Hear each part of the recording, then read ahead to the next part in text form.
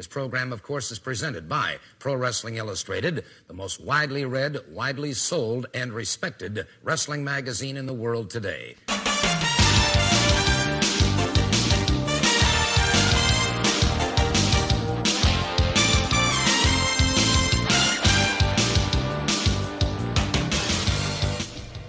This is the Pro Wrestling Illustrated podcast. I'm your host, PWI senior writer Al Castle, back once again. Going to be joined by my co-host, Brian Solomon, in just a bit, and got a lot to talk about it.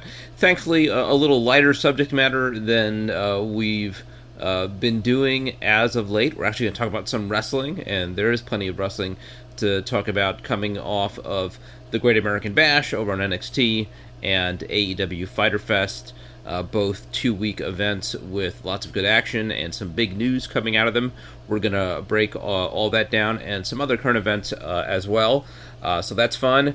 And then after that, got an interview that I expect could be pretty newsworthy and certainly a little heavier subject matter than what I'll be talking with Brian about. It is with Goldilocks, formerly of TNA. She was a backstage interviewer and wore all kinds of different hats with the company back in its formative days, and has sort of stayed involved with the wrestling business, also has a budding music career. I wanted to talk to her about the Speaking Out movement, and we got in touch and we had this conversation, and I should preface it, I don't do this much, but it is, given the subject matter, I think it's important to say that her opinions are her own, and don't necessarily reflect the views of anybody at Pro Wrestling Illustrated. But nevertheless, I think the perspective she shares is worth listening to, whether you agree with it or not. And a lot of it I did not agree with, but I do think, if nothing else, I'm proud of this interview and maybe being a case study for people who don't agree on a subject matter, even one as important, as serious as the Speaking Out movement and some of the allegations that have come up. A case study in how people could share very different perspectives and views on a subject matter, and do so respectfully. And maybe at the end of conversation, she changed my mind on some things, and maybe I changed her mind on some things. And nevertheless, I think with this subject, or so many others, certainly right now in the world, I think very often you hear people pay lip service to the importance of having open conversations on some of these subjects, and really that's not what they want. They want people to echo back to them their own opinion or view. And if somebody departs from that view, it could just kind of break down into a fight or insults or accusations. And so I'm pretty proud of how we were able to navigate a topic that we didn't necessarily agree on. And I also think it's important for folks to appreciate the different perspectives and sensibilities and value sets of different Americans.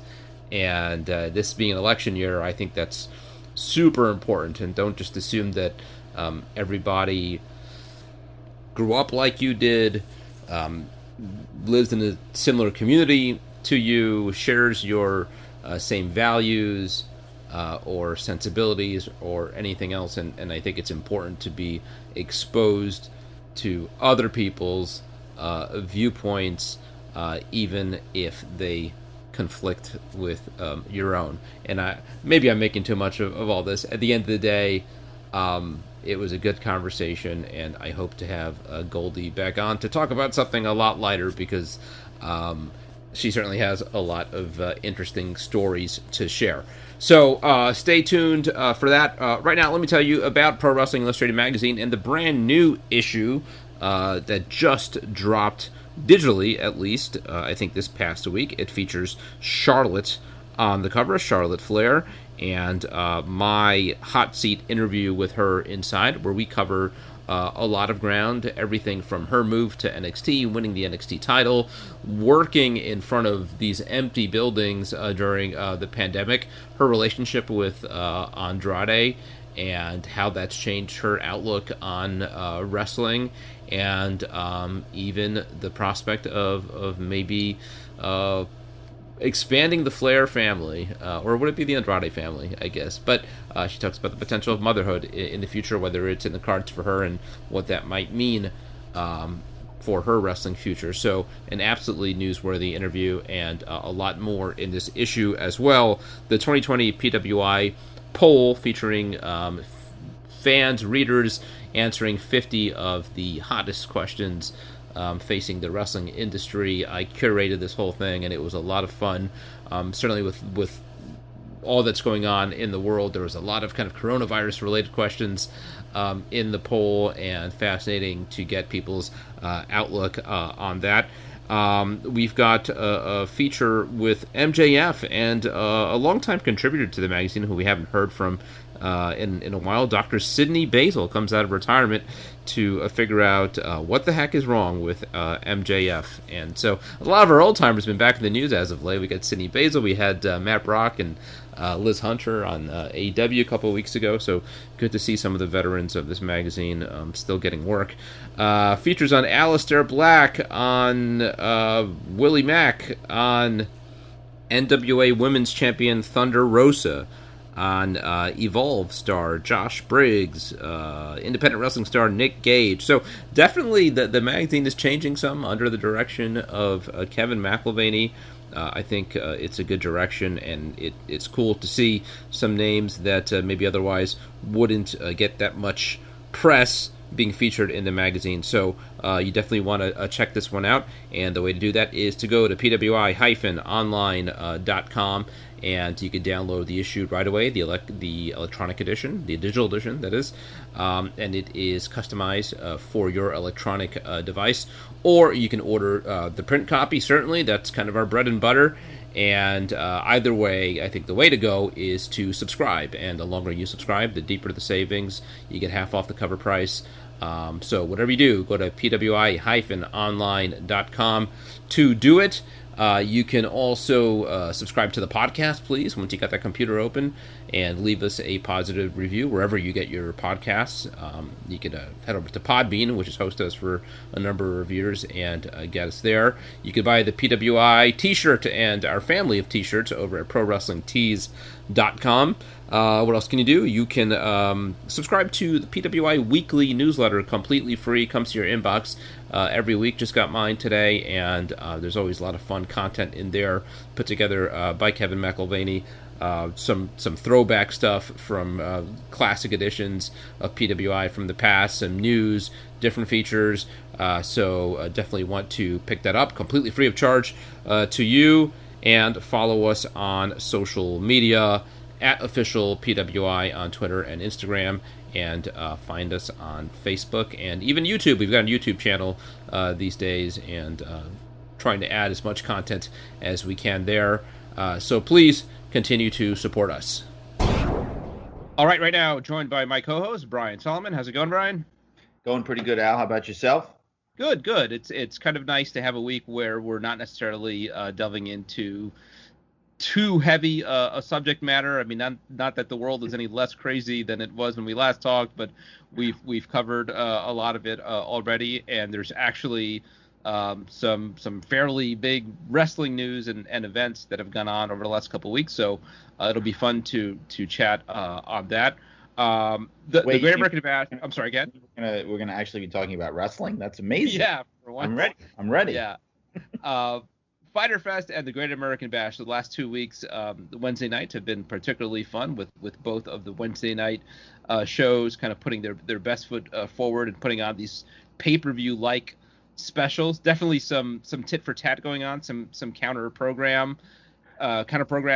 Overall, did you like having these 2 weeks Wednesday nights where there was so much to choose from? Yeah, I did. It really was the first time, or I should say the best time since this whole Wednesday Night War thing started. that it really reminded me of the height of the Monday Night Wars, where it was really like, oh my God, I have to switch to the other channel. I have to see what they're going to do. Oh, this match is so good. I don't want to, change the channel, that kind of thing. Like, it really felt that way. And this is where competition really helps, I have to say. You could see it right in front of you.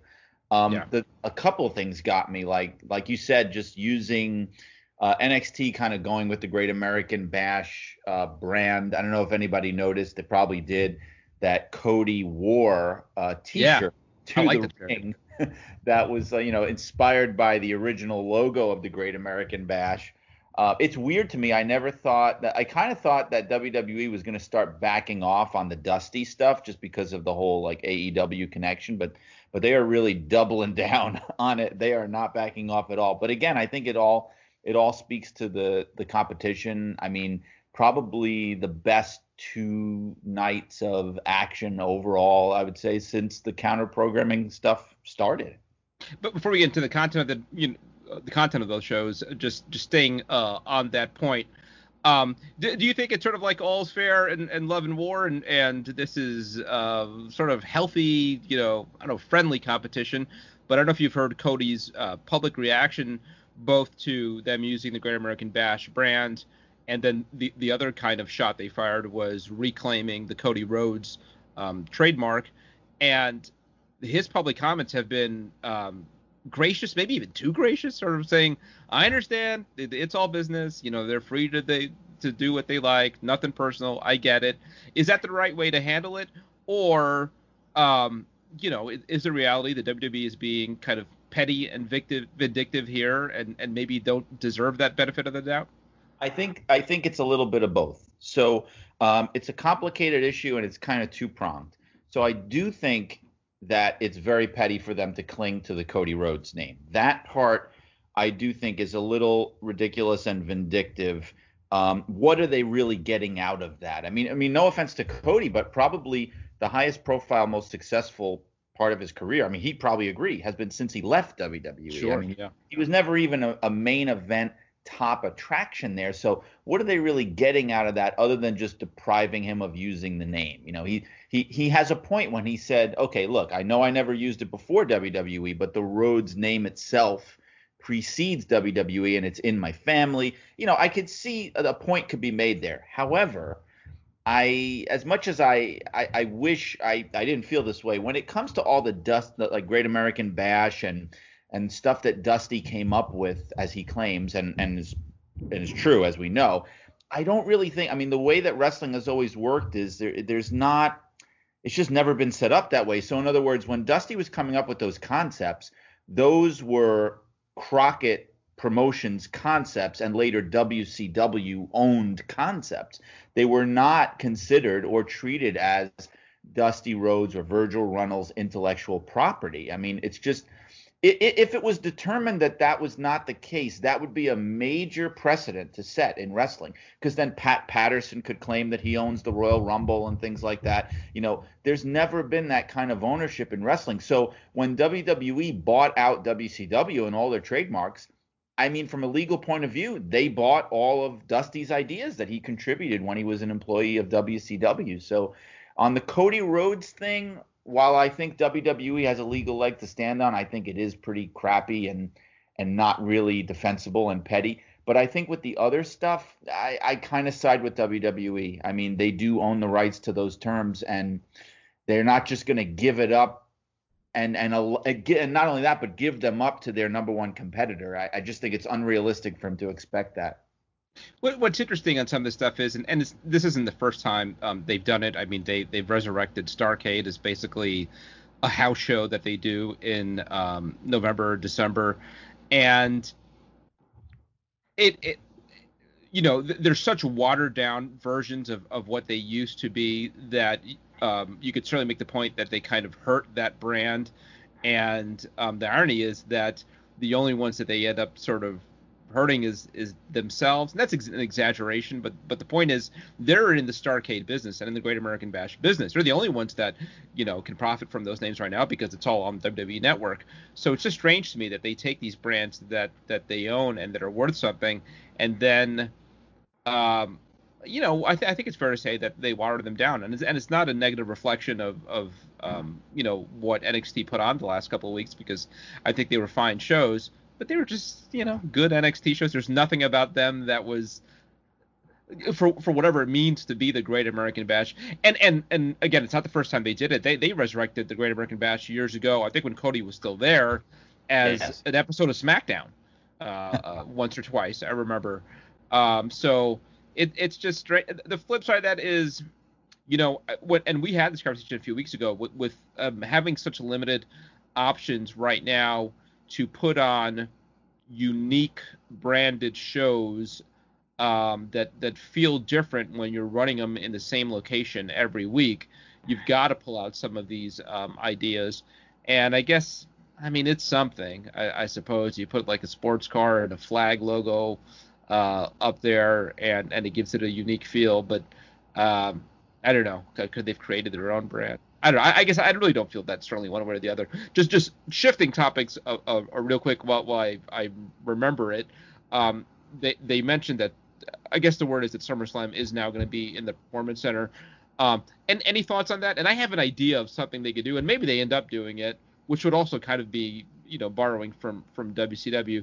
But what do you think about SummerSlam now also being in the Performance Center? Well, I think it sucks, but but I think it's what needs to be done. It's one of those things. It's like I'm relieved that they're, I guess, seemingly and having 20-something cases break out in your company will do this to you, but that they're seemingly coming to grips with actual reality and not just trying to pretend like nothing's going on. We've seen what happens. We saw what happened with WrestleMania. No one is going to argue that it doesn't take away from the show. It certainly does, but it's the new normal, at least for now. I think probably, off the top of my head, but this is just because it's always been my, I've always been an in-ring kind of guy. I think what you do then is just you got to put as much focus as possible on putting the best performances into your matches as you can, to take away from or to distract people from the lack of spectacle. Now they've taken a page out of AEW's book, which we didn't think they were going to do, by having some people in the audience to kind of generate some kind of noise, which is good, although I think they should be wearing masks, but that's a whole other thing. I think they mostly are now, right? Didn't they have like some kind of mandate that you need to be wearing masks? Right. You know what? I think I'm thinking of with AEW, which surprised me. Oh, AEW. Yeah, no, sure. Still not. But you're right. But I think, it's one of those things that, do I think it's great? No, I think it's terrible, but I think they need to do it. So it is what it is. Here's my thought on SummerSlam, and I want to be careful not to contradict any point I've made before. But I do think they should try hard to create some kind of spectacle there, and as safe as is possible, have some fans there. And here's some thoughts of how maybe you do that. And again, borrowing from a WCW gimmick from many years ago, what if you put SummerSlam on a beach? Find a location that beaches are open, that people are congregating, hand out masks, try to maintain a safe social distance among them. You're not ticketing anything, right? So it's essentially come see a free show. You can have capacity limits, 100 fans, 200 fans, something like that. But I think having it outdoors, whether you could have the ocean in the background, the sand or something, even if it's not the beach, some kind of outdoor setting. I think about to those old nitros, the spring break nitros, something like that, just to sort of brand it as, this is the biggest party of the summer or whatever they used to do it. I do think they should find a way, or try to find a way safely, to make this show different than Extreme Rules and Backlash and Money in the Bank and even WrestleMania that have all been in the Performance Center. If nothing else, and this would actually be safer, so this is an improvement in some ways. If nothing else, bring it outside. I think that would make a world of difference. Have you thought about maybe the Sturgis Biker Rally? What could possibly go wrong there? Yeah, if we're talking about old WCW ideas, maybe we could get Jay Leno involved. It'll be a big hit. No, but I'm not trying to make light of the idea. I actually think that would be a lot of fun.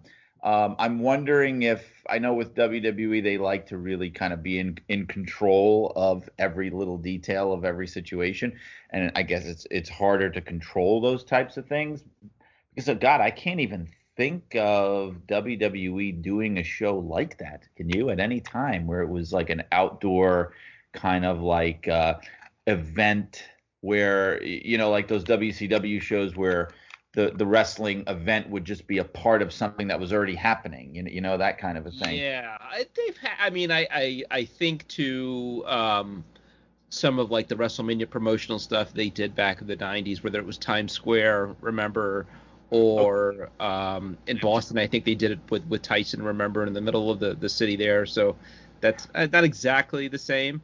And that's not necessarily where this would be. I mean, I think you do brand it as SummerSlam, and you have some kind of maybe gating to keep too many people from congregating.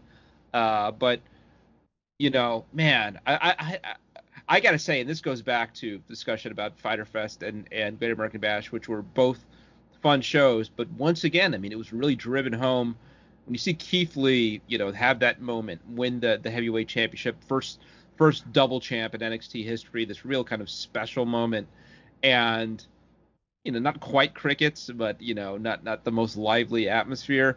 Right. It drove home once again, like, man, it'd be great to have some fans back in these buildings. And it's what happened with Drew McIntyre too, of course. Yeah. Like we talked about. Worse for Drew, that really was crickets. Here's an idea actually just popped into my head, and this is another one of these like kind of like I worked in Stamford insider sort of tidbits. But there is a gorgeous park / beach right down the road from Titan Tower in Stamford called Cove Island Park. And if you've ever seen, there's a pretty well-known meme now, and longtime readers of WWF magazine remember there was a photo shoot of Randy Savage where he's sitting on like these rocks on a beach. Have you ever seen? Oh yeah, sure, yeah. It's a pretty iconic picture now. He's got like his shades on. He's in like these super tight jeans. That was at Cove Island Park, yeah, which is this beautiful park. I used to go there for lunch all the time in the summer, right down the road. It's like just half a mile down the road from Titan Tower. And it's partly kind of a green park, and then it leads right into a beach, and there's rocks and everything. It's big enough that you could definitely have something like that there, and it's literally down the street. So that would be my pick if they were going to do it. So easy, so simple, and right by their office, and it's warm out in Connecticut, so why not? But it's also Connecticut, and I think restrictions in the Northeast are probably a lot more than other parts of the country, right? So I think you could do that maybe, but not with the fans, right? Right. I mean, you could keep on doing the simulated fans, I suppose, the NXT trainees, and that would be an improvement. I mean, for putting aside how many real fans or not real fans you could get there, I think it would benefit them tremendously just to take it outside. Just some sunlight. You run into some complications. Is the weather going to cooperate that day or what have you? But throw a tarp over the ring. I got to tell you a little bit of an aside. One of my most memorable wrestling experiences ever. This was back in 1998, I believe. And I had heard. I remember relatively like last minute that WCW was filming a show for MTV at Chelsea Piers in Manhattan. And I was a super fan then. And so grabbed my buddy and my then girlfriend and head down to Chelsea Piers. And what the gimmick was supposed to be was two wrestlers would wrestle, and then the winner would pick the music video that they would show. So this is how long ago this was. MTV was still showing music videos. Yeah. And they did one match. I think it was like Public Enemy and I don't know who it was. It might have been like High Voltage or something like that. And it's pouring rain, and everybody's just slipping all over the place. It gets super dangerous. And then the rest of the show, they had to on the fly change it, and so it was, they do an entrance for one wrestler and do another entrance for another wrestler, and they just cut promos in the ring, and I don't remember beyond that, like would somebody win by cutting the better promo, and I don't know. You'll have to say this is what the troubles of running outdoors in the summer in the Northeast or anywhere, I guess. I think I remember reading about that in the Observer. Now that you mention it, it is ringing a bell. I would say that is probably why that girl is your former girlfriend. and my now wife, no. Oh, okay, well, never mind Same then. one. It somehow worked out. Yeah, but yeah, and now having got to a couple of WrestleManias at MetLife Stadium in the last few years, weather's just super fickle. You got to be super careful. But in the summer, probably what you're gonna deal with is a lot of heat, and if it rains, you get a canopy over the ring, and you should be fine. But they should at least think about that, because I do think just the open space versus the confines of the Performance Center make for a better TV show. And it's one of the reasons I think that AEW on any given week is more lively than NXT, is because they've got that outdoor arena that just looks better on TV. Yeah. So let's talk a bit about both shows. I touched on it already. It's probably the biggest story coming out of either show. Keith Lee winning the title from Adam Cole, ending Adam Cole's record-long reign. Really solid match. I've come to be a fan of Keith Lee. I like him a lot. Part of it is I got to interview him for the magazine a couple months back, and just a personable, seems like a good guy.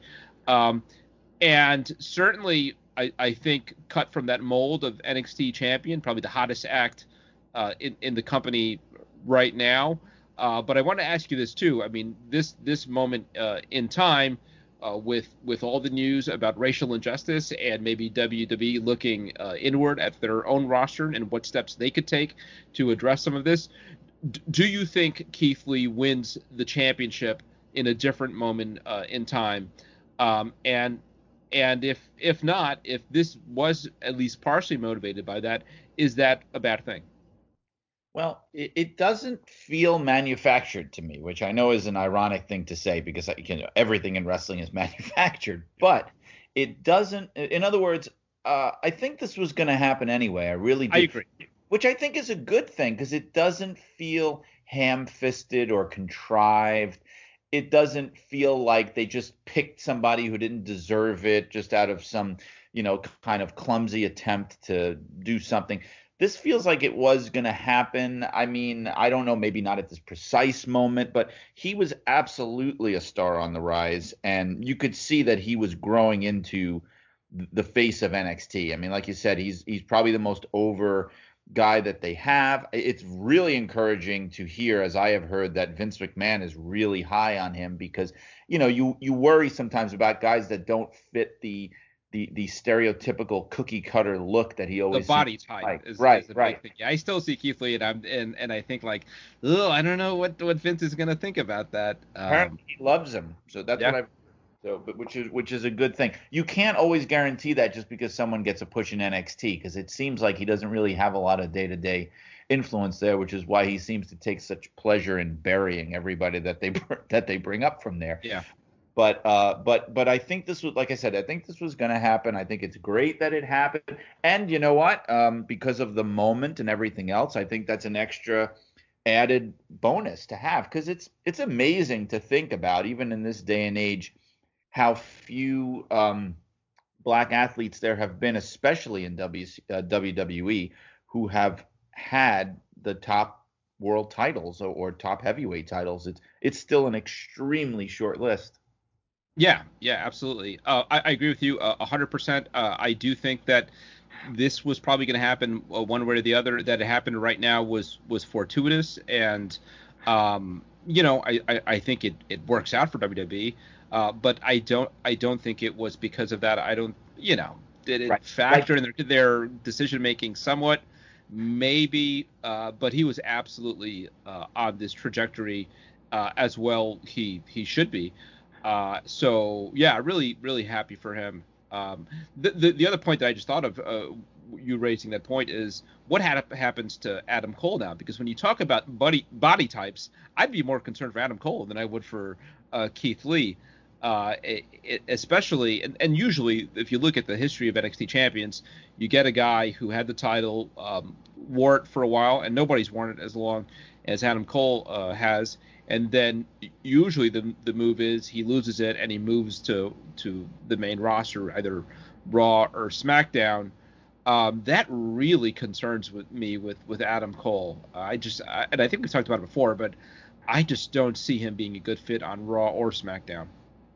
I agree, and I think also it's based a lot on what we've seen. So maybe once upon a time, 5, 6, 7 years ago, when we were a little more naive about that process, we might have said, oh yeah, he's a great hand, he's a great talent in NXT, and he's going to just tear the house down on the main roster. But there's just been this history of taking these guys that seem like sure things and not handling them well, and that very often is connected to their size. So I can't help but think that he would be just the classic example of that happening. And I think it's just better for him to stay put. And the way things are set up now, and have been for a while, where NXT is no longer a feeder system. I mean, they're a brand on their own. I see no reason why he can't just stay there and stay in the mix. And I mean stay there indefinitely.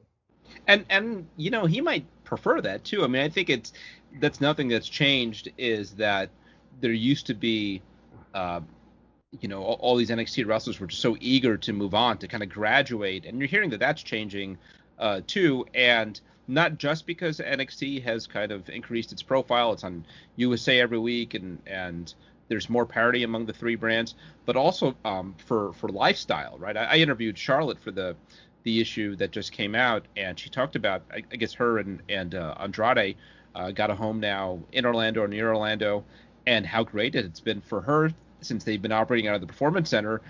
When you think about a wrestler's lifestyle, being able to sleep in your own bed every night is huge. So I imagine there's a lot of wrestlers who are in no rush to leave NXT right now, even though whether you're on Raw, SmackDown, or wherever right now, everybody's out of Orlando. But I guess the main rosters are kind of getting a taste of what it's like to work on NXT, and essentially just like commuting to work every day, whatever it is, 15-20 minute commute, and going back to your own bed at night is and that'll add years to your career. But Adam Cole, I was just putting together his we're working on the PWI 500, so part of the job, as you've come to know now, is you got to look up the heights, got to look up the weights officially, all that stuff. And his was like officially 6 foot, I think, and like 210. And I was like, get the hell out of here. I mean, there's no way. You look at that guy, and years ago, when there was like a PWI staff gathering, we went to see the Super 8 tournament, the ECWA Super 8 tournament years ago. And I don't know if he won. I think he won that one, or no, I think maybe Tommaso actually won that one. But we all went out to eat afterwards with Adam Cole, and I remember being blown away by how small he was. Like he is a small guy. Even among small guys, he's a small guy. So that's tough. And honestly, as much as WWE often gets heat for stuff like this, when you talk about some extremes, I get it. I get that it would be difficult to do Adam Cole versus, I don't know, Brock Lesnar, certainly, incredibly, but then they just did Adam Cole and Keith Lee, and Keith Lee is about as big a guy as you're going to have, and that worked out. So, but yeah, it's a challenge for him. And it's funny that he's such a super talent. He just won Wrestler of the Year for us last year, is sure to do well in the 500 this year, and he's a guy that you still really worry about in WWE in because of those dimensions. Because everywhere else, I mean, you feel like this guy is so polished, but there's not much you could do. Well, there's something you could do about some of that mass and things like that, but I wouldn't recommend it for him. Anyhow, let's talk about some of the other happenings over on AEW.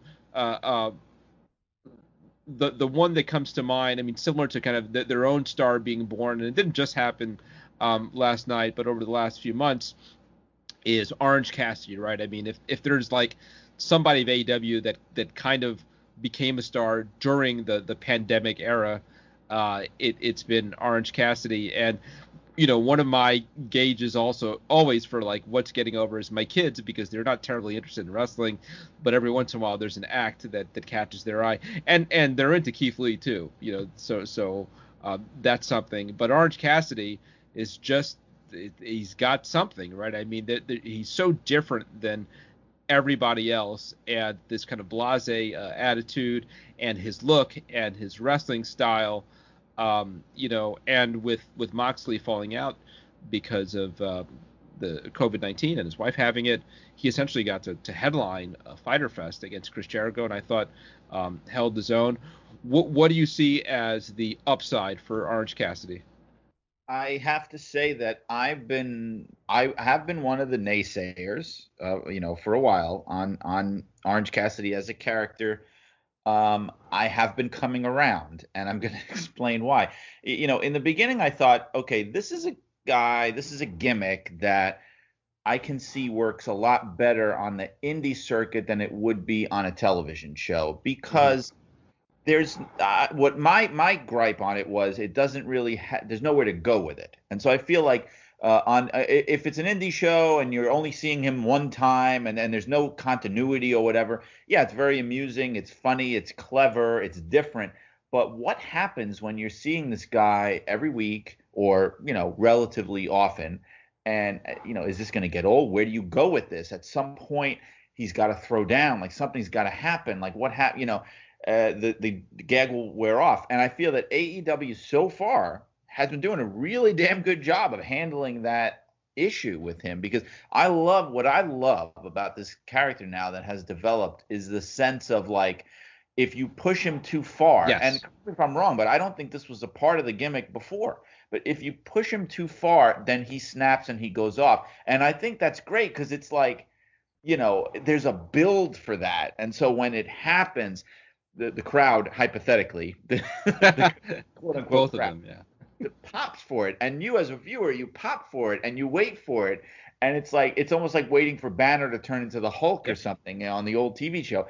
It's very cool, and it's given the character some legs and somewhere to go with it, which I think was the biggest problem. So I'm coming around, and it's like I always say about it too. It's like, if it works, go with it. If it's making money, if it's getting a response, go with it. It doesn't, personal tastes aside, you got to go with it. And I think, yeah, he's one of the hottest acts that they have. Is one, like you said, your kids got into it. It's the same thing with me. Like my wife, who really is not a wrestling fan, she's tolerated it for 10 years with me, but she loves Orange Cassidy. My dad, who's like, hey, whatever happened to Roddy Piper? He'll watch the show with me now and then, and that will kill him. He will just be so amused by it. So there's something there. You can't deny it.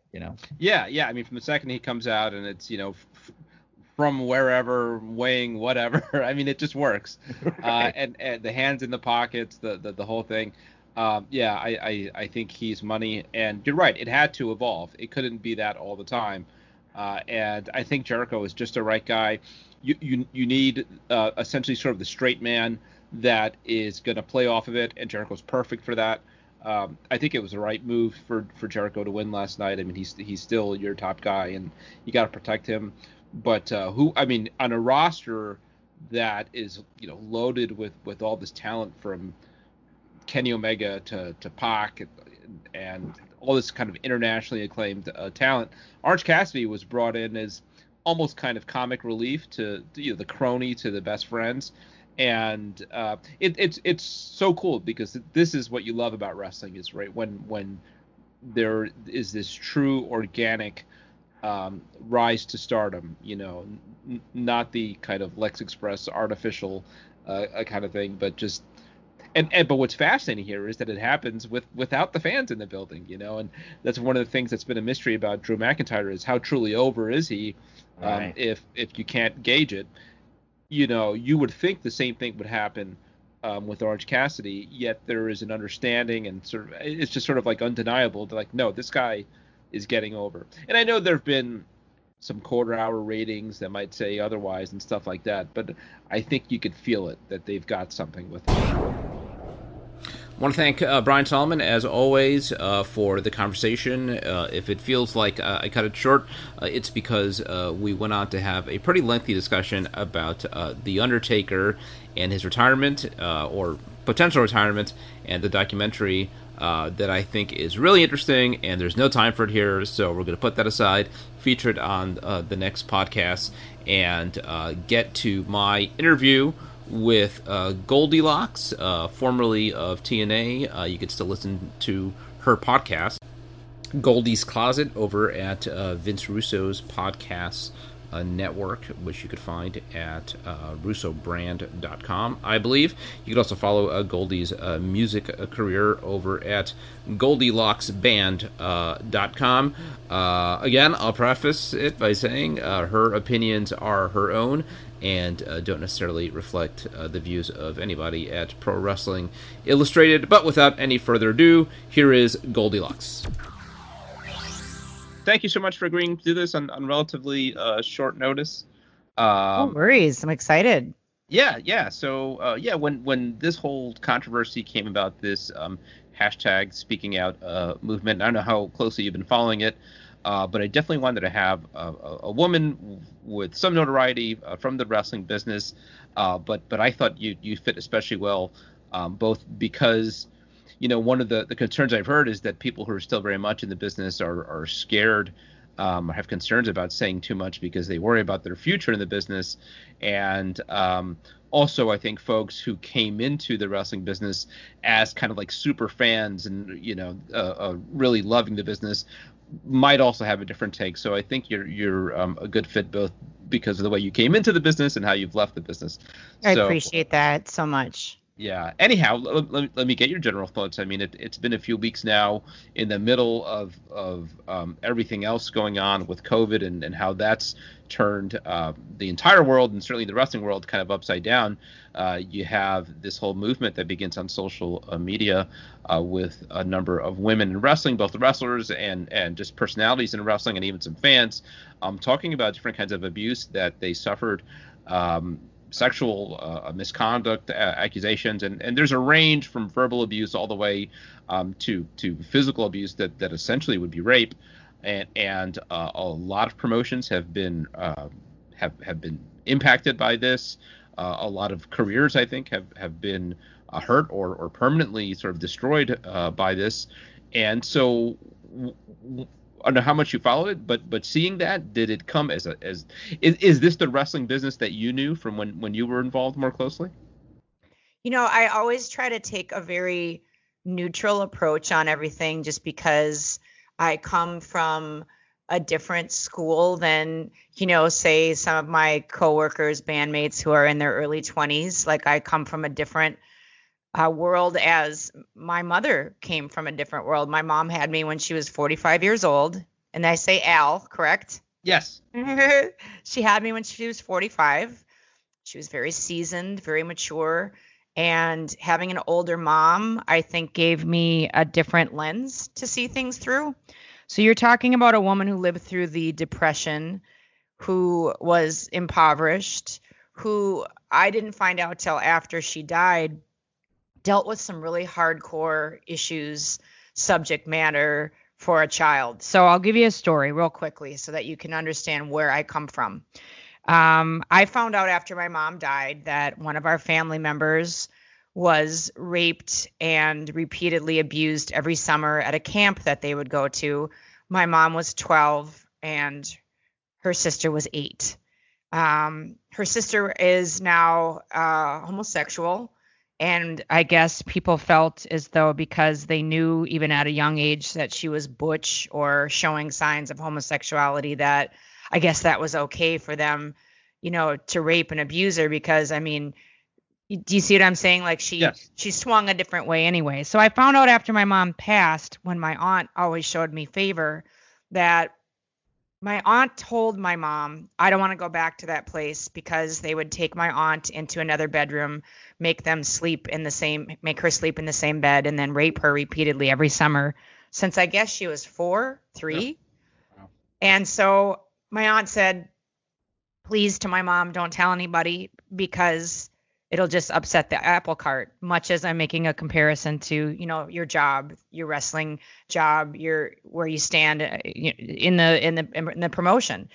And my mom took it upon herself as a 12-year-old to get up in the middle of the night and walk 7 miles back to the home, say that my aunt had a upset stomach or something, and just not go into detail about why they walked home. Now she's 12 and this other relative is 8. And my aunt said nothing was ever said about it, because more abuse would have come from that. She probably would have been physically beaten because of it. That my mom covered up the whole thing, took care of it, handled it, and just dealt with it with a more quiet, subdued approach. Now, it was handled. Was it right? No. But I think my mom knew that by exposing or doing whatever, that it would just cause more people in the family pain, and she just wanted it to take care of it. So that's what I come from, is you don't keep sustaining the abuse, but it's also wasn't something that was talked about back then, because it usually caused more crapola to follow, and especially it was kids. So that's my lens. Handle it on your own, take care of business, and don't necessarily make it a mess for people that it might hurt other women, it might hurt other men, people might be falsely accused. I get what women are doing, and I know it's got to be really, really hard to speak out. So again, I come from a different school.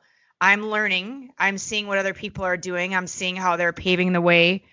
But I will take you to a personal experience that I had back in wrestling, and I won't say the company, but it was TNA that the problem occurred, where we were right in the beginning of it all. And I always conducted myself with as much professionalism as I knew how at the time, Al. And I guess somebody, not in TNA's office, but in their, the people that held the purse strings, the people that were investing, somebody got my phone number and started calling me and leaving messages that were very, very disgusting and inappropriate, Al. And I didn't know what to do. I'd never talked to this person. I'd never exchanged glances, or they just took it upon themselves to get my number like they needed it to talk about. They wanted me to sing the national anthem. I remember that's how it started out. Hi, this is so-and-so from the investment office, and we would like you to, sing the national anthem. So, of course, I was very excited about it all. And wrestling event. Yep. And then all of a sudden I get messages, very drunken, saying that he wants to blank my very blank. Yeah. And I mean, like the most descriptive, disgusting stuff ever. And I didn't know what to do, and it wouldn't stop. He would call me because here I'm thinking, Al, what do I do when this is the person that's basically subsidizing, this company's subsidizing this whole brand new promotion? So I went to Jerry and Jeff. This is documented in Jerry's book. And I said, what do you want me to do? Here is the tape of what he's saying. And they asked for the tape. Of course, I made a duplicate. Mm-hmm. So, Jeff and Jerry said, if you say anything, then our money goes away. And I looked around at the bleachers at the TNA Nashville Asylum at the fairgrounds, and I knew that all my new friends would lose their job, their push, their rub, their opportunity. So I went to the authorities. I'm kind of going back to my mom's initial story. And I said, what do you want me to do? They panicked. I can say now it's been 18 freaking years, right? Yeah. They started to bring prostitutes to the event so that the guy would leave me alone. Oh my goodness. Wow. I mean, that's the truth. And I mean, in hindsight, they did the best job that they knew how to handle it. Like, they just thought if they got somebody else to take the heat that was paid to do it and wanted to do it, that would handle things. And you know what? I look at AJ Styles now, and sometimes I walk into fuel stations and I see his cardboard cutouts for whatever gimmick he's promoting, and standing behind company he's locking arms with. And I wonder, if I would have blown the whistle back then, where would he be now? Where would CM Punk be? Where would a lot of these superstars that really got a great shine and a great push from their early TNA days, where would they be right now? I'm fine. I wasn't that traumatized by it. And they took the heat off of me. And you know what? Eventually that guy got fired for sexual harassment. He was gone. So karma, Al, is a bitch. And But usually I try to stay kind of neutral because karma will bite everybody's ass that it is intended to bite. And that be the men or the women. Hey, the women in this business, because I know plenty of women who are sexually abusing, verbally abusing, mentally abusing men. I know plenty of women. It's not just men. So we gotta, if you're gonna call, then you gotta keep an equal playing field. I know plenty of women and I know plenty of men, and they will in turn get theirs. You know what I'm saying? So I try to stay neutral because I'm not there. I don't know what happened in that bedroom, or I don't know what happened backstage or back in the locker room. I wasn't there. So Al, all I can tell you and the people listening is I had a real hardcore father growing up who kept my ass in line, and he always taught me to look within, be proactive, be preventative, and take care of my own shit and make sure I'm walking the right line before I go judging other people. That's where I stand on things. Right. It's a fascinating take, and I anticipate one that would be controversial for a lot of people.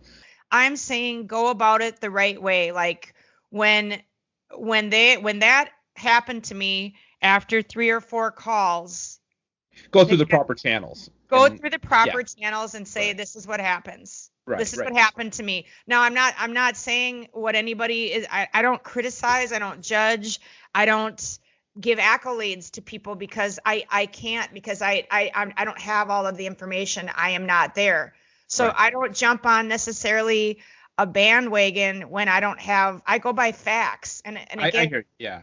And then it became the Jarrett's call, right? I mean, you did your due diligence by letting them know what was going on, and then it really became their call. If Jerry Jarrett had made the call in that situation to let the higher ups at the investment company know what was going on, or even taken a step further and contact law enforcement authorities, would you have been okay with that? I would have. I don't know. I was a young kid. Like I said, I knew that if I just started talking a bunch of stuff, like I didn't tell anybody. I went right to the proper channels and so I don't even know how to answer that question. Were you okay with what he did, with the measures that he took to address the situation? Like I said, a lady of the evening was called. The heat was off of me. The heat was off of any other woman. So like that was wronged here, right? I mean, was there a part of you that wanted, your pound of flesh for the fact that this guy mistreated you and disrespected you beyond, let's hire a hooker to, fulfill his urges? Did you want this guy to have his comeuppance for what he did to you? I think at the time, here's the thing, and maybe this can help shed some light on things. At the time, that's a great question, Alec. You're brilliant. I've never thought of it. At the time, I was so worried about not myself, but my friends. Yeah. Honestly, honest to God, I am a very nurturing, caring person. I'm a bitch, I'm sure some people think. But I was so concerned with everything going away for all of these people. There was a look in all of these wrestlers, workers, jobbers' eyes when they would sit on those bleachers at the asylum. I remember everybody just had this look of, how long is this going to last? Mm-hmm. Am I going to make it? Am I going to get a push? Am I going to get a rub? And for any business, not wrestling, anything, any business, there's just always this like uncertainty and this like terrifying pit in your stomach, wondering how long is this going to last? Like all I was thinking of is I have to do everything that I can do to keep this going, and I don't want to do anything to compromise it or disrupt it. I wasn't thinking about myself. Al, if I was thinking about myself, now think about this. This is a company that is basically paying for TNA. It's paying for Impact. This was a big, big, big company. Yes. When I was thinking about myself, I would have called my lawyer, my lawyer was the lawyer that started the entire promotion. She was the Jarrett's lawyer. She was my entertainment lawyer. That's how I got this gig, was auditioning through her telling me.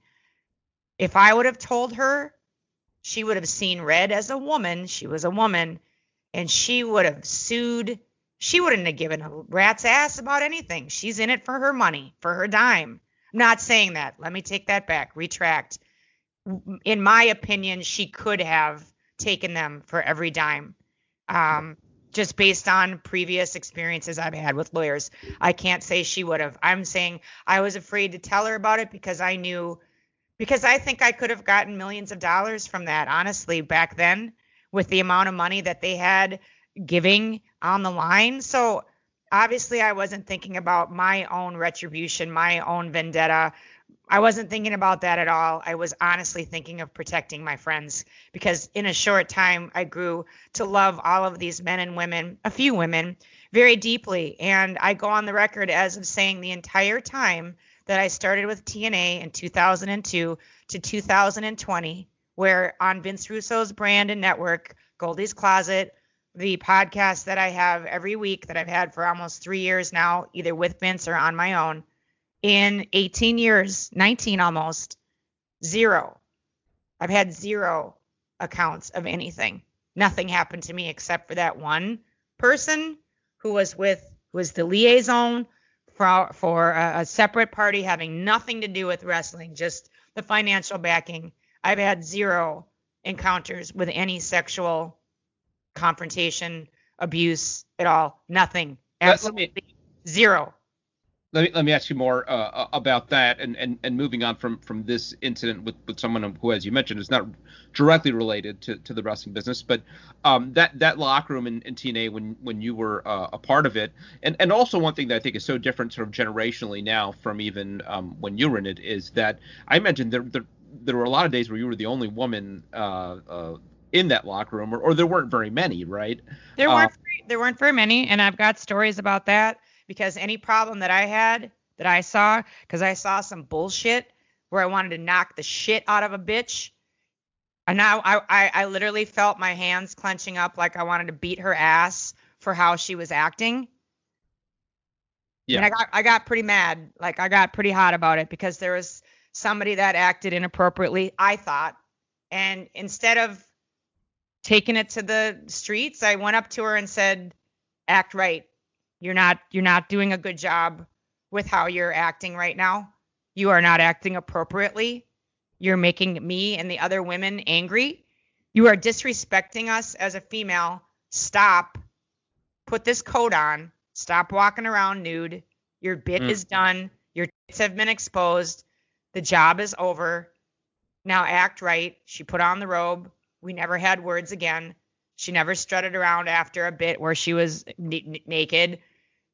I'm just saying, like, I am somebody, Al, that goes up to somebody the minute it happens, and I try to fix it. Outside of that performer, was it, how sexually charged was the locker room when you've got a bunch of men, a lot of them, I imagine, in their 20s, and living life on the road, either single or away from their spouses? Zero. None of that going on. When I was there, I'm not discrediting anybody else. I'm saying my whole time until more women started coming in, and I don't want to say that because I never saw any dudes disrespecting anybody. Honest to God, most of the men were so concerned with their spots. I mean, let me take you backstage. This is what it looks like for me. And I'm not saying that crap doesn't happen everywhere and now, and it was a different time for me. I don't know. This is what I saw. I saw dudes in quads, in duos, in trios, quads, usually 2 and 2, running matches, running spots. The guys in the locker room had no time for me. And the other girls that were there, Trinity, badass mother trucker, Kim, what was her name? Desire, Athena, some of the other women. It was so like hardcore pro, like there just wasn't any BS going on. I don't know what happens afterwards. I didn't go to those parties. I didn't. I went and showed my face at the ale house, or I showed my face at Hooters, or occasionally we'd hit a couple strip clubs if they were open till 5 a.m. I wasn't interested in what was going on. And usually the guys weren't either. It was just the only place that was open. You know what I'm saying? Like, Yeah. And then everybody went back to their rooms or they went to the airport. So I didn't see a lot of stuff going on. I don't know where that stuff happens. I don't know if it's late night, or I don't know, because I didn't experience it. I just want to go on record as saying that every single guy that I ever worked with at TNA, or even some of the indies, they were so good to me. They were wonderful.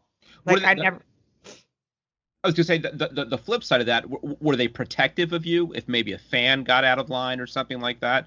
Did you feel Al, a fan never got out of line with me. I think they know I would knock the shit out of them. What did the men in the locker room over the years, though? Did they take care of you in a way? I mean, did they look at you as, and I don't want to exaggerate things, but was it more kind of like a sister vibe? Yes. Yeah. Yes. Now I know some of them had a crush on me or whatever. I could go through the list and name 30 men right now that treated me like I was their sister, completely protective, great advice, helping me. And I knew like they shined on me a little bit, but never crossed the line. Not even, and it wouldn't be crossing the line to say, I think you're beautiful. I like you. I think you're talented. Could we go out sometime? Not Right. even that. Not even that. Above board, right? Even that. Not even that. So I'm not discrediting what's going on. Everybody's got their own story, their own lens, their own experience. I just really want people to know that there were some people that did have a great experience, and I did. Now, music-wise, different story. I was going to ask you, because I think it's fascinating that you kind of bridge these two worlds, and both of them have some reputation for this. So comparing those two, is some of the accusations you've heard coming as of late from the wrestling world, does that sound more like what you've experienced in the music world? Absolutely. Yeah. Yeah. I've got a whole studio full of things that I cried calling my dad, or when I was living at home saying, I've got to leave again, I've got to leave this situation, Dad, I'm 12 years old riding my bike to a studio. I need to leave. Dad, I'm 14 years old. I'm at the studio. They're doing great things for me. Sob, sob, sob. The dry heave girl cry. Only a girl can do it. I've got to leave. Well, kid, what do they have that you need? Dad, I need an M1 keyboard. Granted, it was my modeling and commercial money that paid for it. But every time I needed something, it was always because a man was severely abusing me, either trying to sexually, of which he got a knock to the nuts, or a punch, or I threw stuff at people. I was very violent because at an early age in modeling, 7, 8 years old, I was in the theater and I saw shit going down. But again, go back to the beginning of the story. Look who I was raised by. A 45-year-old woman who was terminally ill when she had me and just lasted a lifetime of insanity. With the money that I made went to pump into my mom's medical treatments to keep her going, and I'm very proud of that. But I was raised by a badass bitch. So the minute that anything happened, again, I didn't just blow the whistle all over town and say, this recording studio sucks, and I warned everybody in my own way, but got the hell out of there because I wasn't going to have it. I knew that it wasn't right. So I did that's my take on it. My interpretation is to haul ass, to get out of there, call my dad, say, Dad, I can't go to this place anymore. But I mean, bro, when I was in modeling, I was 5, 6, 7 years old, and the photographer that we had, that was the modeling agency's staff photographer, he would touch me on the back. He would touch me on the back of the neck. And I was just like, I was an old 7-year-old. I've already been working since I was 3 in commercials. I already knew what time it was. I had an advantage probably over a lot of these women that are coming out because I was hardcore. And I'm like, I'm not going back to that guy. And my dad said, what the hell are you talking about? And I said, I don't like him. I don't like the feeling that I get around him, Dad. And he said, oh, Moon, You're just making things up. I said, you know what, Dad? This is me at 7. I'm not making anything up. The guy's an effing creep. Yes, I used the F word when I was 7 because I was jobbing. By the time I was 3, I said, the guy's a creep. He said, you got to quit telling stories. I said, I don't like him. Fast forward to 2 years later. No, it was a year later. I was 8 years old, and I was in the living room, and the 6 o'clock news came on, and my dad was behind me in that old lazy boy shitty chair that we all grew up having, and I was in front of him, Indian style, if I may say that. I don't know if that's offensive these days, politically correct or not, but my legs were crossed. Crisscross applesauce. I guess what they call it. What do they call it? Crisscross applesauce. That's what my kids call it. Great. Okay. Well, I grew up in Minneapolis, Minnesota, with a bunch of American Indians, and the Indians called it Indian style. So crisscross applesauce, sitting in front of the TV, breaking news, 6 p.m. Look who's getting carried out in handcuffs, hands behind his back for the largest child pornography ring in Minneapolis, Minnesota. Oh, wow. And my neck turned slowly back like The Exorcist, back to my dad. Where I looked at him. I think that raises an interesting point, not just about that guy, but also your experience in TNA with the investment guy. Is it sounds like the strategy you take is protect myself, right? Make sure that do my best to not become a victim. Yes. But do you feel that there's a responsibility beyond that to protect others, right? So now look, when you're 7, 8 years old, that nobody's expecting you to do very much. But let's talk about it from the lens of the people who are raising a lot of these concerns now, going to social media, kind of taking a public route to discuss some of the stuff. Is there something to be said for the potential in doing that, of preventing it from happening to somebody else? So beyond the experiences of these people who say that they were harmed, but getting it out there to make sure it doesn't happen to somebody else. Again, I didn't have social media back then. There wasn't social media back then. I don't know what I would have done back then if there would have been social media. I don't know if things were happening to me right now. I don't know how I would handle it. So that's like, I always, again, I want to take a neutral stance on things because I can't even follow the movement, Al, because everybody's screaming at each other. So is it being handled then? I mean, it's a constant screaming match. I had to not look at it anymore. It almost backfired on me because it's one person's word versus another versus another versus another, and I don't have all the facts. And it just seems like everybody's just angry and screaming, and there's so much screaming that I don't even know who's been abused. I know one person. I know that is it AWA's, what's his name, that got fired? The first person that started this. What was it? What's his name?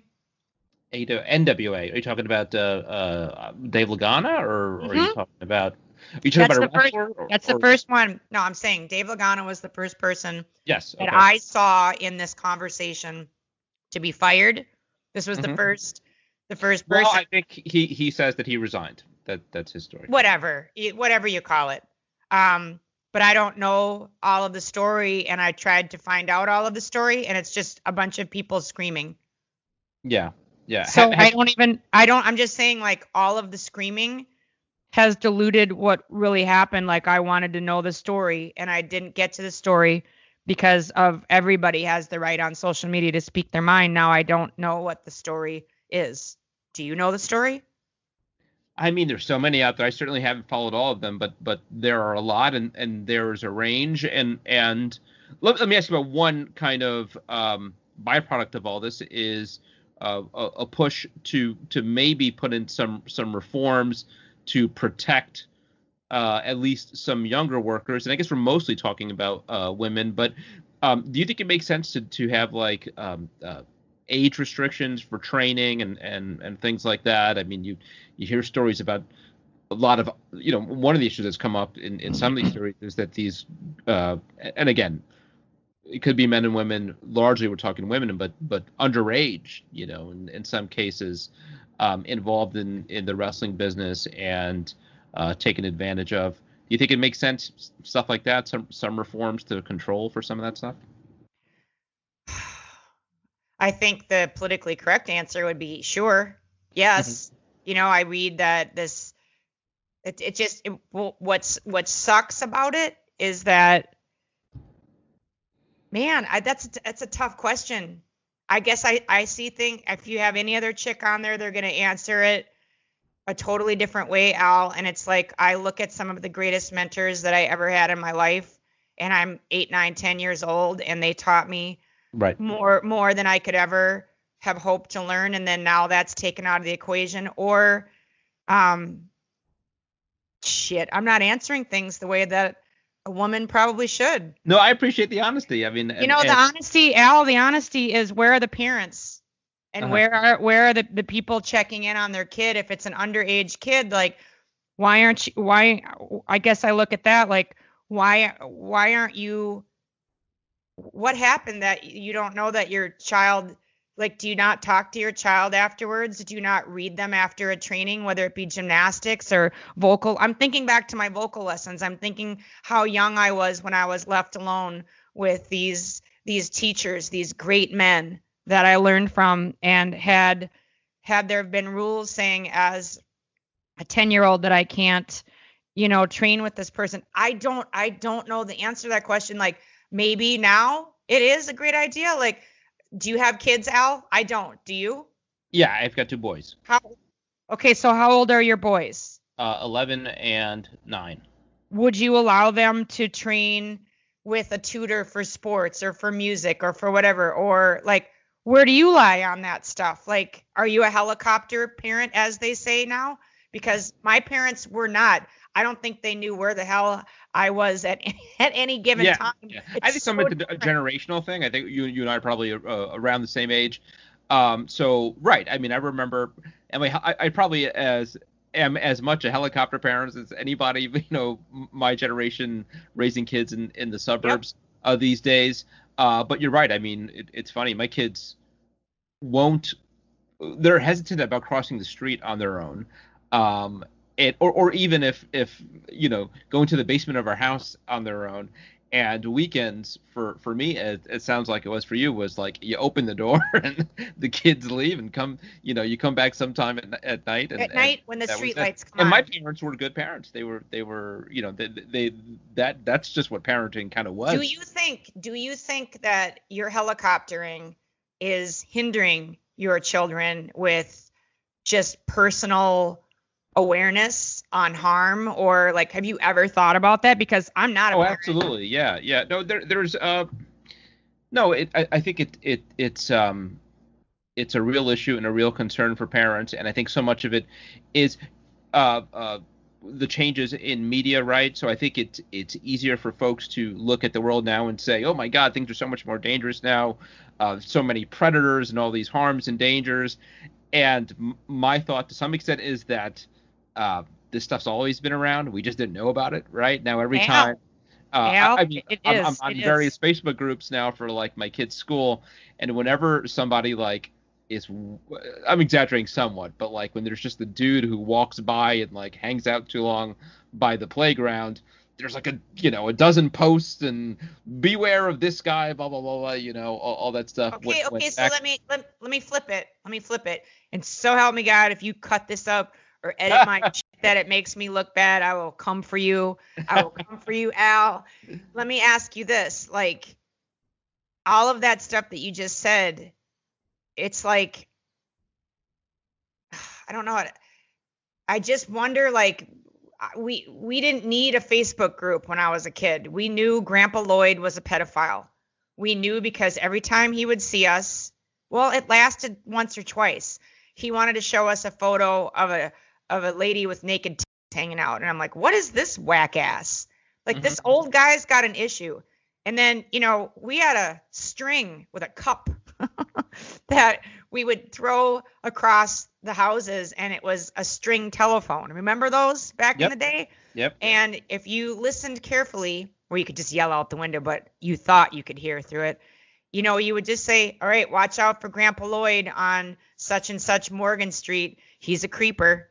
Okay. And, like, when we went up to the park, you jogged over a block, or you went through the alley so that Grandpa Lloyd didn't see you coming down the street, and you ditched him. And, like, we all knew to stay away from Grandpa Lloyd because he was a pedophile. We didn't even know what a pedophile was. We just knew that he was a creep, and we stayed away from him. Our parents always just said, avoid Grandpa Lloyd's house, avoid all of the Grandpa Lloyds that are out there. Well, that's the Grandpa Lloyds that you know, right? I mean, that he was out there, and everybody sort of knew his proclivities. But I think you would acknowledge that there are some that probably hide some of these proclivities a lot more. And you hear stories all the time about people being predators where you least expected, whether it's your somebody in your family or people you're close to. So they're not always that obvious, right? They're not, but I guess having a dad as a cop and a parole officer, I assumed everybody was a pedophile or predator until proven innocent. Like I'm saying, I'm an interesting person to have on your show, which I've stated from the beginning. Like I have a different lens that I see things through. No, I'm glad I got a hold of you, and we could talk about this all day.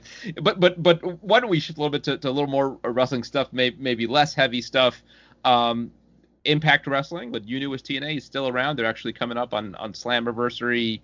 I guess it's their 18th anniversary. As you touched on, they started back in 2002. You were part of those formative years. Do you still have any business dealings with them? Because I know over the years you've recorded some stuff. You'd lent your musical talents to them. So do you still work with them at all? Nothing. I wish that I could. I talked to pretty much every single person that I worked with, though. I've had so many people on the podcast, on Goldie's Closet. I mean, it's just insane. Is there anything left of the old TNA that you knew? I mean, are there still folks there that you worked with back in the days? I don't think so. I don't talk to them. Yeah. Like I mean, I talked to all of the people. We just did a really, really big music video, All to You, which is, if anybody's listening to this still, if they're not like completely like, what is this chick's deal? Because I'm answering like very like as honestly as I can. It's a PSA for suicide prevention. Again, I go back to Al's prevention. Everything is always prevention with me. Like, what personally can I do to handle things? How can I fix things? This is just my hour as a band response to. There's a lot of people even before the COVID in entertainment in real life who are hurting, and we wanted to do a PSA that was as raw and upsetting to get attention, so that this was a conversation that was created. So see, where maybe in this light where you started the interview, I'm not as in your face, something like suicide prevention or child abuse with our last video, Black, Pearl Jam's remake of Black. That's a different story and a different lens. Like I'm all about like stirring it up because I think people need to talk about suicide prevention. So we made it into a PSA. All to You. Please go look at it on YouTube and comment that you heard this crazy interview and put your magazine and your podcast over. But James Storm was in that. Alan Funk was in that. Chase Stevens was in that. Tupac Shakur's cousin was in that. B.B. King's daughter was in that. Chris Henderson from Three Doors Down was in that. Bobby Capps from 38 Special was in that.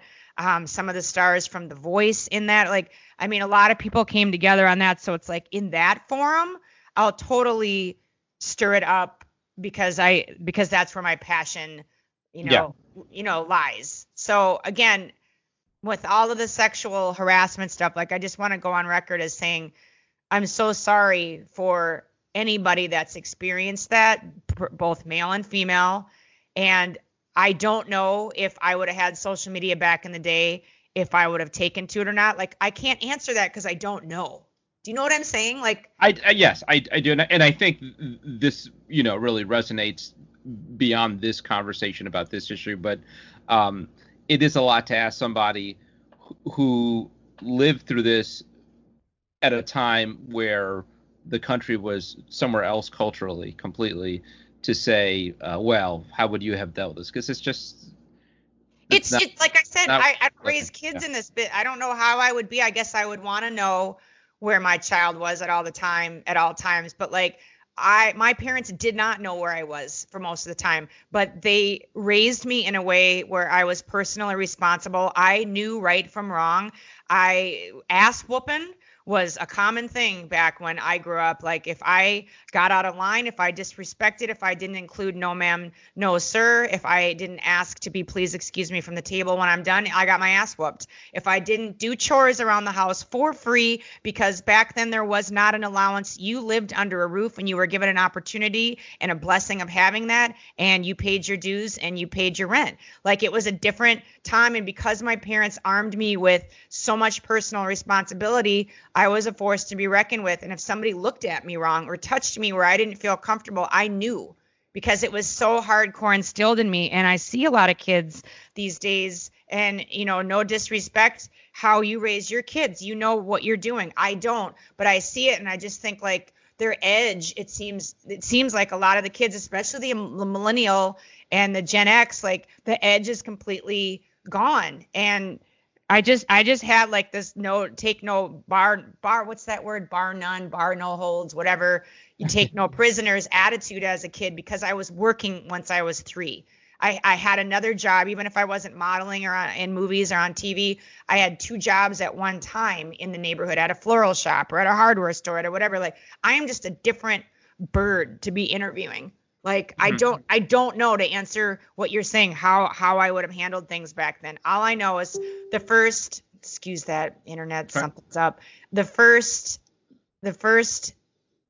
inclination, the first encounter that I had, I was not worried about myself. I was not worried about, you didn't warn people by just running around and blabbing. You went to all of the women and just said, be careful for this guy. Like that's how I handled it. Just, this guy is no good. He's going to come at you. Look, they hired a hooker. You know, it's 18 years later, Al, you know, like I can talk about this openly. They did the best that they knew how with, you know what I mean? And the guy did eventually get fired. I'll give you another quick story. There is an agency that I work with. Okay. They have a huge account at like a string of fairs. Okay.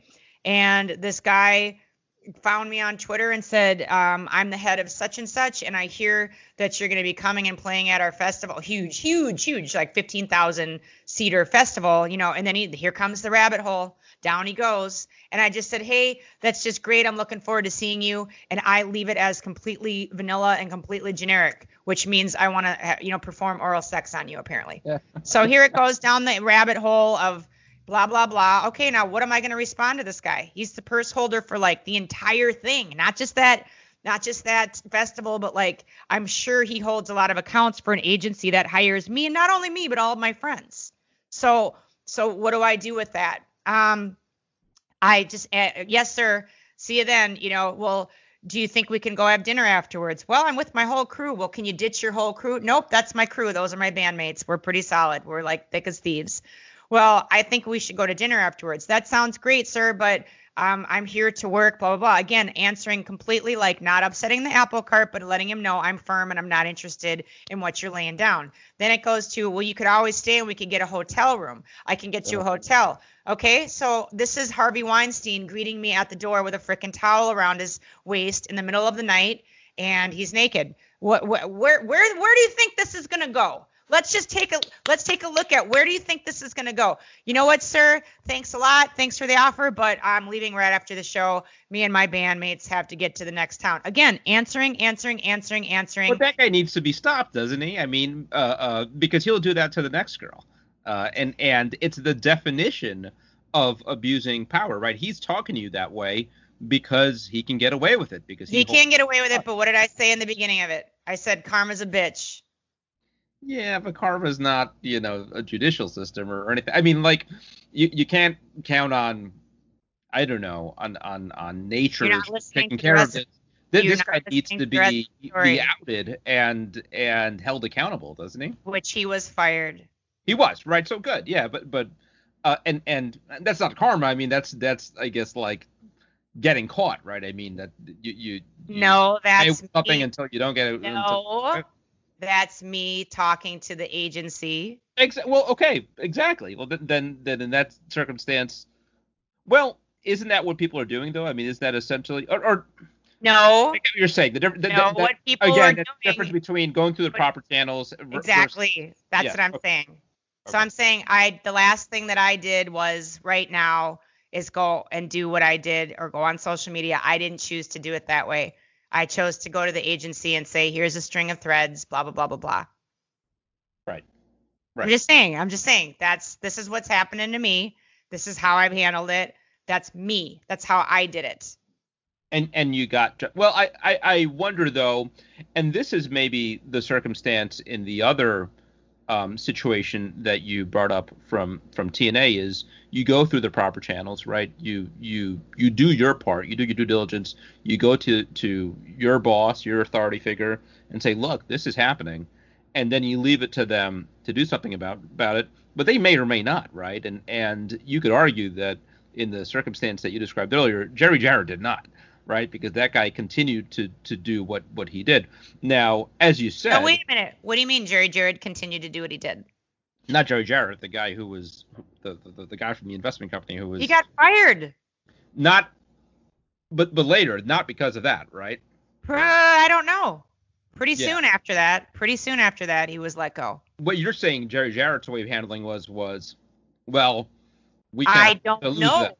I don't know what his way of dealing with it was. I know the first step of what was to get the heat off of me because I went to him saying, I am uncomfortable and this is happening. Now, Al, if you're Jerry Jarrett and you've got this incredibly snowballing, successful promotion that maybe at the time was on the brink of dying, which we've seen it change hands of management many times, would you just go blow the whistle right now at the investment company, or how would you have handled it?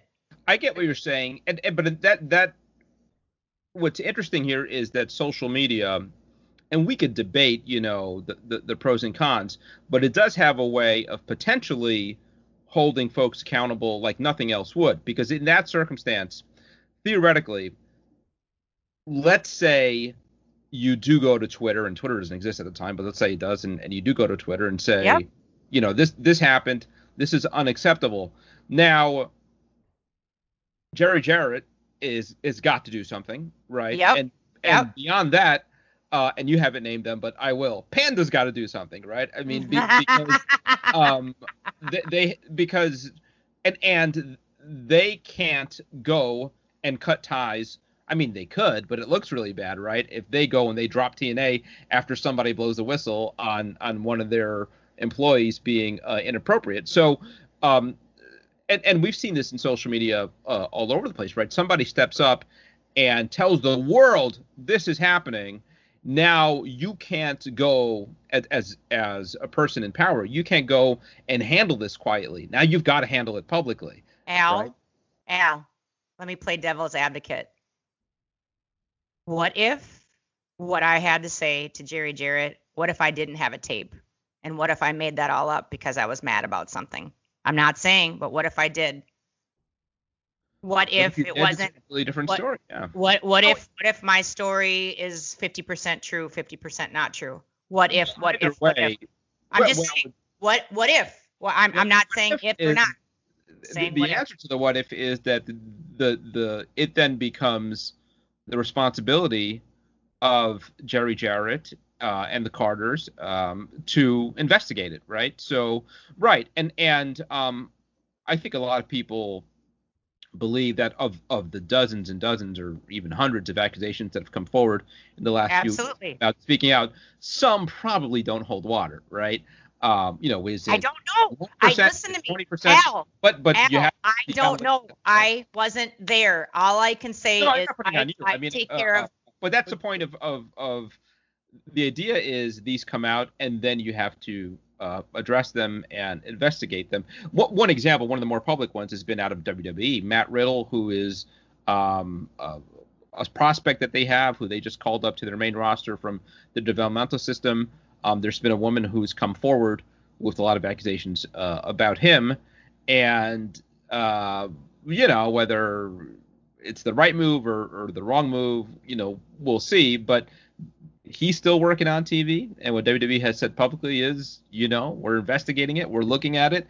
They have some reason to question the credibility of this woman who's come forward about him, but. Right. I don't think the right thing to do in the situation that you described is you say something to Jerry Jarrett. Jerry Jarrett goes and tells Panda fires him, right? I mean, that just based on your word.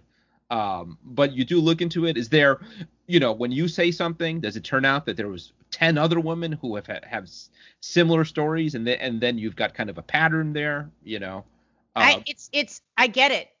It's just such a freaking mess. And for any woman that's listening, yeah, I've had plenty of experiences in my life. And they won't probably stop, but to any man that's listening, I like I said, I come from a neutral position on things, because until I have all of the facts and I know, and then honestly, like, man, I don't even know how to say this, Al. It's just like, again, I always go back to personal responsibility on things. Like, are you handling everything the best that you can? Are you doing things through the proper channels? And I like I said, zero in the wrestling business, a ton in the music business. And by the time I was 30 years old, you better get the fuck out of my way. Mm-hmm. You better get the fuck out of my way. Don't even look at me wrong, because I've already been through the ringer and I'm done with you. And I think, like a pheromone of somebody wanting to get laid, that when people cross my path, they know this bitch means business. And that's what I put out every time. Don't fuck with me. And you know what? Nobody's fucking with me, Al. I'm just saying, I got no time because of what I've been through. I've got no time for bullshit. And I wish that on every woman. I wish for every woman, when I was a kid and I thought, maybe if I just bent this way or bent that way in the wind, that maybe this person will give me a job or whatever. Now, I'm not saying that I'm sucking schwank or having sex, because I've never had sex with anybody that I haven't loved. I don't do that. That's not me. But I see other people doing that, and it hurts my heart, because I'm thinking, I don't know that you're making the waters, maybe muddying the waters, so that when a woman really is being hurt and coming forward, like, have you muddied the waters so that it makes her story harder to be heard? I look at things like that, and I take that seriously. And obviously, if I go back to my initial story with, this is what happened with this electric company, this is how I handled it. Nameless. I looked at it as, how is it going to affect the whole? Because I have military background, where there's a chain of command and you take your orders, and I have a different lens that I see things through. That's my story. That's what I want people to hear on this interview, if they're even listening this long. This interview did not go at all like I wanted it to. It was supposed to be rosy nosy, but bro, I'm like one of the most intense bitches out there. Like, I'm freaking. It's an intense subject matter. Yeah, I mean, and I really do appreciate your no, I hear you on a lot of this stuff. I do think that there are women who aren't going to be like you, right? And some of it's just personality. They're raised differently. No, they're not. And I wish they're not going to be as aggressive and forward. And for the situation you're described, where a guy looks to take advantage of you, you make it clear that, that's not happening. He'll turn away, but then does he go to one of these other women? Yeah, I get that. Yeah. See, and you are bringing something very beautiful to light, because again, I don't think that way. You're right. And what's going on is it is a climate for people to come forward and tell their story. But like I said, I'm sitting back and watching and thinking, how can I help? And I don't know that chiming in on social media is going to help as much as something else that I could do, or comforting somebody in a way, or making a call and saying, I back this person, but like not publicly. I guess I'm in a different, I've got an interesting last story to tell you if you want to hear it. I don't know what your Absolutely. Sure. I was driving and had an incident with, and I love cops. I come from, my whole family's on the force, but I had a cop say, you're not wearing your seatbelt. And I told him why. And I've got like some serious bladder issues. And like, I hate seatbelts and they make me feel confined. And the way that it goes across my lap, I have to piss all the time anyway. I've got like nerve damage downstairs, TMI, but like, I'm just letting you know the backstory. I hate wearing my seatbelt because it literally I already have to pee every 20 minutes anyway. And the boys just get so tired of my piss stops that, you know, I hate wearing my seatbelt because I feel like I have to go to the bathroom every 10 minutes. So I don't wear it.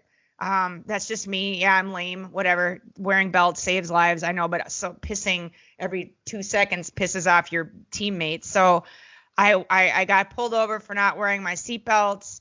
And, you know, I told this guy, look, I just have issues. And well, anyway, I guess, and I wasn't graphic about it. I just said, I don't wear it because it makes me feel like I have to go to the bathroom a lot. And I'll wear it, officer, but I'm just letting you know, like, and this guy just, obviously you can tell where this is going. He took it to like a really bad place, you know, like it was bad, and like offering to like service me orally and whatnot. It was horrendous. And I was just like, oh my God, I can't believe that this guy he did not. No, he really said this. Ooh, ew. Oh, I need a shower. Like, yuck.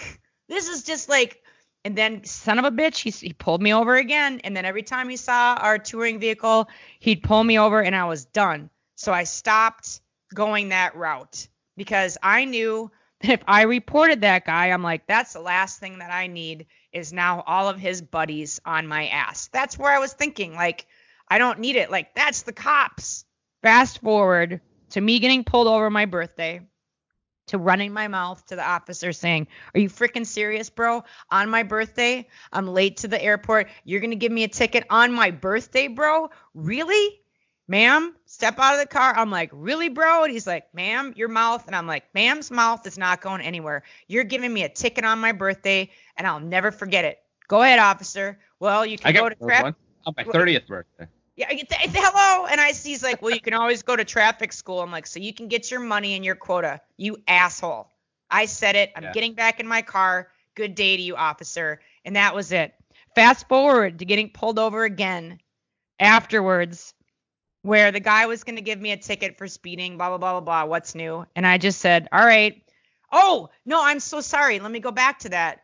When we were all done and I called him an asshole and he just was trying to not laugh, I said, in all this, when I actually love cops and deal with your bullshit, officer, like the time, and then I referenced the comment that this guy made about oral sex. He wished me a decent day, gave me my citation. I went on my way. Can I tell you that the police chief and the police commissioner gave me a call 10 days later? And they wanted to know who this officer was. They wanted to have a phone call, blah, blah, blah, blah, blah. On the phone call, as they're like, can you go through what happened? I'm like, really? They wanted to know word for word what the guy said. And I'm like, this is really uncomfortable for me to tell you, but okay, this is what he said. And he said, did he really say that to you? I'm like, why would I uncomfortably tell you these graphic words? Well, turns out there is 20 other people on that call. What? I said, you sons of a bitches, would you at least let me know when 20 other bros are listening to this creepy story? And like, you could hear a few people cough. The guy was terminated because of, like you said, my testimony with a lot of other people's testimony. I found out that my story, much as what you said, corroborated everything. Right. So yes, some really good things can come from it. But again, I took it from it. I just have a different way of dealing with things. But the guy was terminated, you know, and not because of just my story, but because the exact same story corroborated by many different people who had more proof than I did. So, you know, I appreciate you bringing that up because it does remind us that this is one way of getting bad people out of positions and bringing light to things. I just always want to say, like, if anything, anyone's getting a take home from this whole thing is just, you know, be careful with how you do it and do it with as much integrity as you can. Part of what I'm hearing that I think it makes a lot of sense is just appreciate the consequences of all of your actions, right? And that there. Whatever you do, that a lot of people are going to be affected by it. Okay. Say it again. Whatever you say it again. See if I can remember it. Nope, it was perfect. Go back and listen as I'm stepping all over your words because I was so excited that you. Yes. That appreciate the consequences of your actions, right? And know that whatever move you make, it's going to affect a lot of people in a lot of different ways. And that doesn't mean you don't go forward with it, but just absolutely go into whatever you do, knowing what's likely to come out of it, right? And there have been wrestling companies that have, I can think of one at least, that have folded over all this stuff. And as you touched on, that means some people aren't working there anymore. People lost jobs, innocent people who had nothing to do with it. But that also doesn't necessarily mean that it wasn't the right thing to happen, right? So. And I'm not saying is or isn't. I'm saying this is me and this is how I handled things. And again, I don't want to get crucified for anything that I said. I'm just being honest. No, I appreciate how candid you've been. This has actually been a lot of fun. I want to be able to do it again and maybe talk about some something a lot lighter than all this. But I appreciate you summing it up the way that you have, and you really illustrated what a beautiful father and family man that you are, and how much. And I know. I know that people are going to jump on you and they're going to hear part of what you're saying and take it out of context. So I do think it's important to have the entire context of what you're saying. I think I hear where you're coming from, and it's an important perspective to share. So, Goldak, thanks so much. Anything you want to plug real quick before we cut off here? No, I just really want people to go look at our video because it's a masterpiece, and some of the greatest wrestlers of all time were in it, all to you on YouTube. And we've got an amazing new Patreon that's launched. So just Patreon/Goldilocks Rocks. Some really, really cool content on there. Excellent. Thank you so much. I appreciate it. Best of luck in all you do, and hopefully we can do this again. Talk to you soon, honey. Thank you. Take care. Bye-bye.